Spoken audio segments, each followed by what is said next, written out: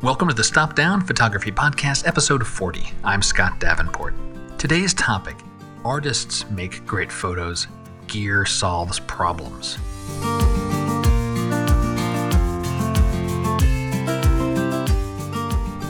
Hi, welcome. Thanks for joining me today. I'm glad to be back with you for another chat about photography, this passion that we share. And in today's episode, let's take one more step on our never-ending journey of photography. As a photo educator, a general photo resource, I get asked a lot of questions. And I love questions. Many of these questions start off with, what is the best ... fill in your question. And rarely, and I mean rarely, is the ... in these best questions about the craft of photography. It's not a question like, what is the best way to learn how to interpret light? Or what is the best way to develop my own style? I get those from time to time. But more often, the types of questions are about camera gear, accessory equipment, software tools. What is the best camera? Wide-angle lens, raw processor, laptop, ball head. Fill in what you're in the market for. And I totally get it. We tend to ask these questions when we're going to drop some well-earned money on something and we want reassurances. In today's episode, I want to challenge your way of thinking about quote-unquote best gear. Because what is best depends a lot on what your vision is and the barriers you face to reach that vision. If you enjoyed today's podcast, please share it with a friend, share it on your social media accounts with your camera club, and if you can, please leave a rating on Apple Podcasts. Fresh, current ratings help others find out about the show. And thanks for the couple of fresh ratings we got in the last week. Really appreciate that. All right, so questions that lead off with what is the best? These are next to impossible to answer. Let's step outside of photography for just a moment to illustrate this. Have you ever seen one of those classic signs in a diner or those grab-and-go spots in, say, New York City, world's best coffee, and you probably ignore the sign or at best shake your head and chuckle? What if you asked, what is the best apple pie? You can expect a lot of opinions. And the reason there's no best coffee or best apple pie, people have many different tastes. People like strong coffee or weak coffee. They like sweets. They don't like sweets. They like tart. The list goes on and on and on. So back to photography, we think about the best question. Let's take an example. What is the best camera? It's very open-ended, even within a subgenre.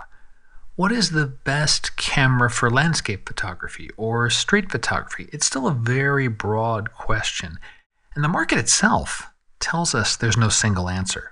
If there were a best way to do X or a best piece of equipment to do Y, the answer would be singular. There would be one camera available to us. There would be no alternatives. Make up a company. Widget Co. made the best camera and they got it. They figured it out. All other cameras are unnecessary. No more need to shop around. The answer is predetermined. We wouldn't even need to ask the question. Sidebar. A knee-jerk reaction is sometimes, ooh, that sounds perfect. I'd even take just the best portrait or the best street or the best landscape camera. But in the real world, that leads to a monopoly. It leads to overinflated pricing, a lack of choice, a lack of innovation. And I think we all know inherently we want competition and innovation. We want companies pushing the boundaries to win over new customers. It benefits all photographers and keeps the industry vibrant. So instead of asking a best question, I want to challenge you. Try a different approach. You're thinking about a new camera, lens, software tool, bag, whatever, some piece of gear, some device. Take a moment, reflect, and ask yourself about the artistic problems you're facing. Why are you looking for that new piece of gear? What artistic barriers do you face? What creative hurdles are you trying to clear? And will this piece of gear help you solve those problems When I am asked a best question from a fellow photographer, I always ask a set of follow-up questions. Let's continue with this best camera theme. A reasonably common question is, I'm thinking about going full frame for my next camera. What's the best full frame camera? Okay, well, what type of photography do you do? Why aren't you getting the results you want from your current camera?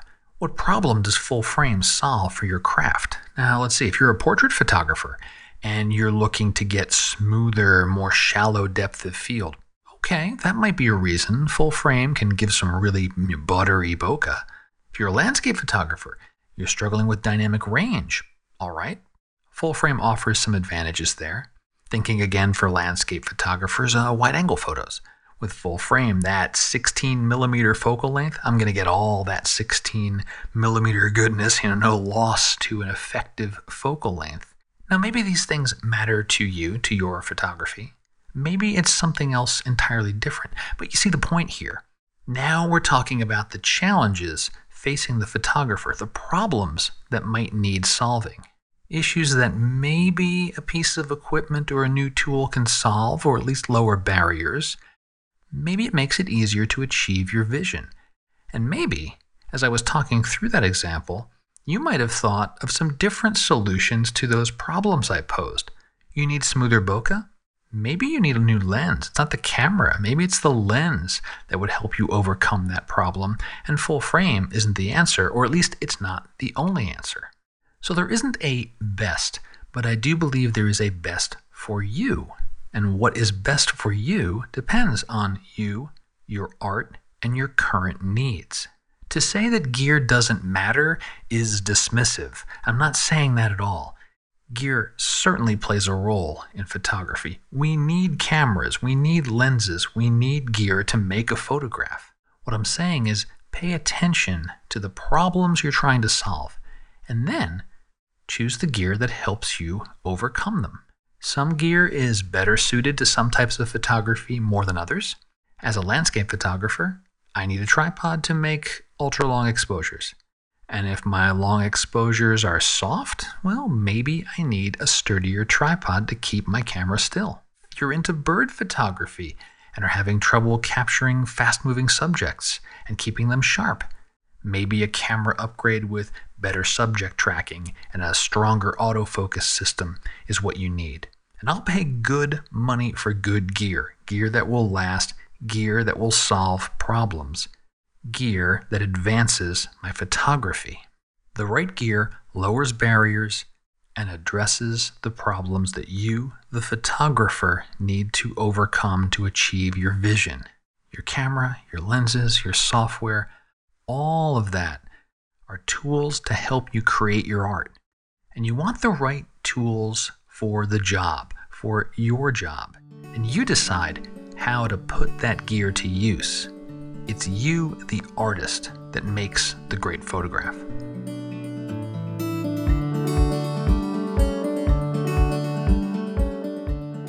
I have 3 personal examples of using this problem-solution approach to making gear and tool choices. And in all cases, I actually did make a purchase, although it might not be the one you think of right away. So let me run down these for you and tell you how I approached the do I need some gear, do I need some equipment to help solve the problem I'm trying to overcome. So problem number 1, this is back in 2014. It's actually on the processing side of things. I needed to get into layering. I'd reached a certain point in the post-production of my photos where I could benefit from certain blend modes, like the lighten blend mode or the darken blend mode. I was exploring composites and texture blending. At the time, I was using Apple's Aperture, which does not have layers, and Photoshop was still a multi-$100 buy it once, own the license kind of package. It was out of my price range, and I settled on one's Perfect Photo Suite at the time. That had layers, it was the right price point, it solved the problem that I had at the time, and it let me move my photography forward. It was the best choice that fit my constraints at the time, solved my problem, and my photography improved because of it.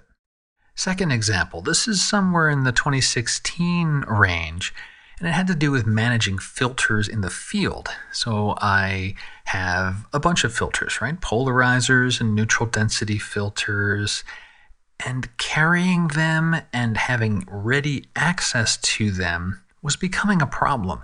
And part of the problem is driven by my style of photography. I photograph at the ocean a lot.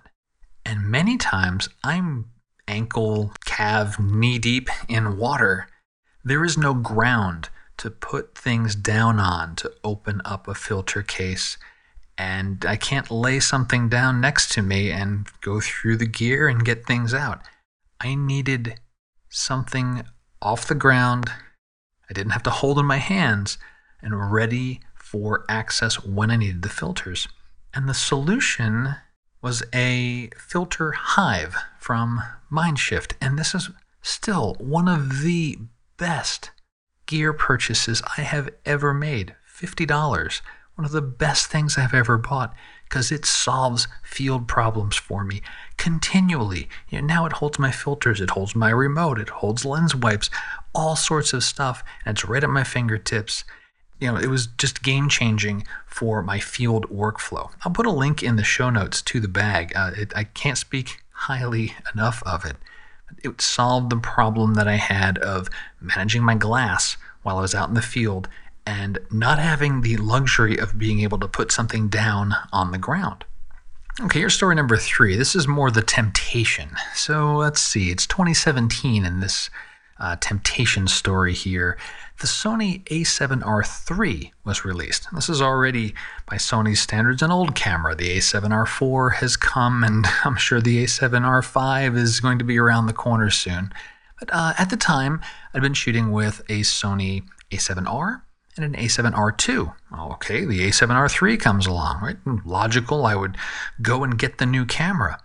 And I took a look at the a7R III and what is it bringing to the table, and like all new bodies do, it had some improvements, but nothing was really jumping out at me as like, wow, this is a killer feature for me. The big features I remember was the longer battery life and something called pixel shift technology for this very high resolution, highly detailed photos. I was like, okay, they kind of sound good. And then I thought about my photography, my shooting styles. Do I have problems in these areas? Well, batteries? Actually don't. I'm not a prolific shooter. I'm not out for 8, 9, 10 hours at a time and having problems with batteries dying on me. I have a few batteries and I'm kind of good, and usually I don't need to swap it more than once. So that wasn't a selling point for me.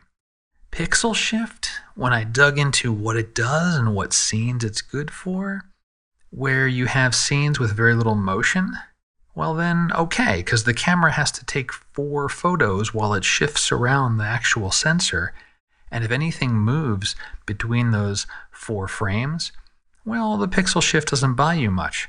I mentioned earlier, I photograph the ocean a lot. The ocean is never still. And so I wasn't going to get a lot out of my main photo subject. And I saw about landscapes. Well, a lot of things move in landscapes too. The breeze moves the trees, clouds move in the sky. This wasn't the technology for me. So in the end, I did not get an a7R III. I did make a purchase though. Instead, I bought a second a7R II because why? The price came really far down, and now I had a backup body, 2 identical cameras that now I can solve a different problem I had in the field, switching lenses between my camera body of choice, my a7R II. No longer switching lenses out in the field. If I'm shooting at the beach with a lot of salt and a lot of sand in the air, it is great not having to swap lenses. I need to go between my 16-35 to my 24-70. I'm now just switching camera bodies. It sped up my workflow in the field, and I certainly saved money buying another a7R II compared to a new shiny R3. And guess what? I'm still shooting with those same 2 cameras today, 3+ years later.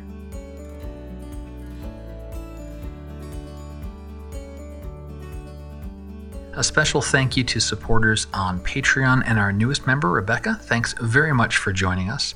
I am so appreciative to the Patreon members. It is your support that makes this podcast possible. It supports the other free tutorials I do on YouTube. You're helping thousands of other photographers enjoy photography. If you're interested in learning more about the Patreon community, check the show notes, and there's a support the show button on all pages of Stop Down Podcast where you can learn more.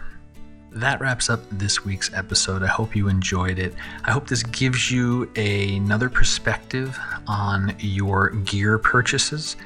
Think about what that gear is going to do to help move your photography forward. And if you are hitting a roadblock or a limitation of your current gear, that is your clue. That's your indicator. Well, maybe it's time to look around at what the industry has to offer. If you enjoyed today's podcast, please rate it and review it on Apple Podcasts, and do share it with a friend. And until next time, my name is Scott Davenport. Have fun.